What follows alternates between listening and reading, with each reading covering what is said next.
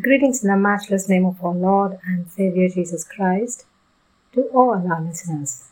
In connecting with God, our topic for today is Jesus, our source of salvation. Luke 19:9 says, Jesus said to him, "Today salvation has come to this house, because this man too is a son of Abraham." Here, Jesus was willing to go to a tax collector's home, a man of questionable reputation, and offer him salvation.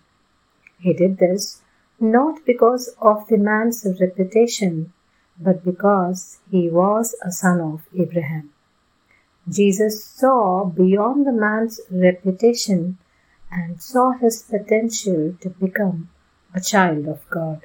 We too are children of Abraham, and Jesus sees us with the same love and mercy. No matter what our reputation or status in life, Jesus is willing to offer us salvation. We can turn to Him in repentance and faith, and He will forgive our sins and offer us a new life in Him. We can take comfort in the knowledge that Jesus loves us and offers us His salvation. We can rest in the assurance that He will never turn away from us, no matter what our past or present circumstances may be. We can be encouraged to keep our faith in Him and to trust in His promises.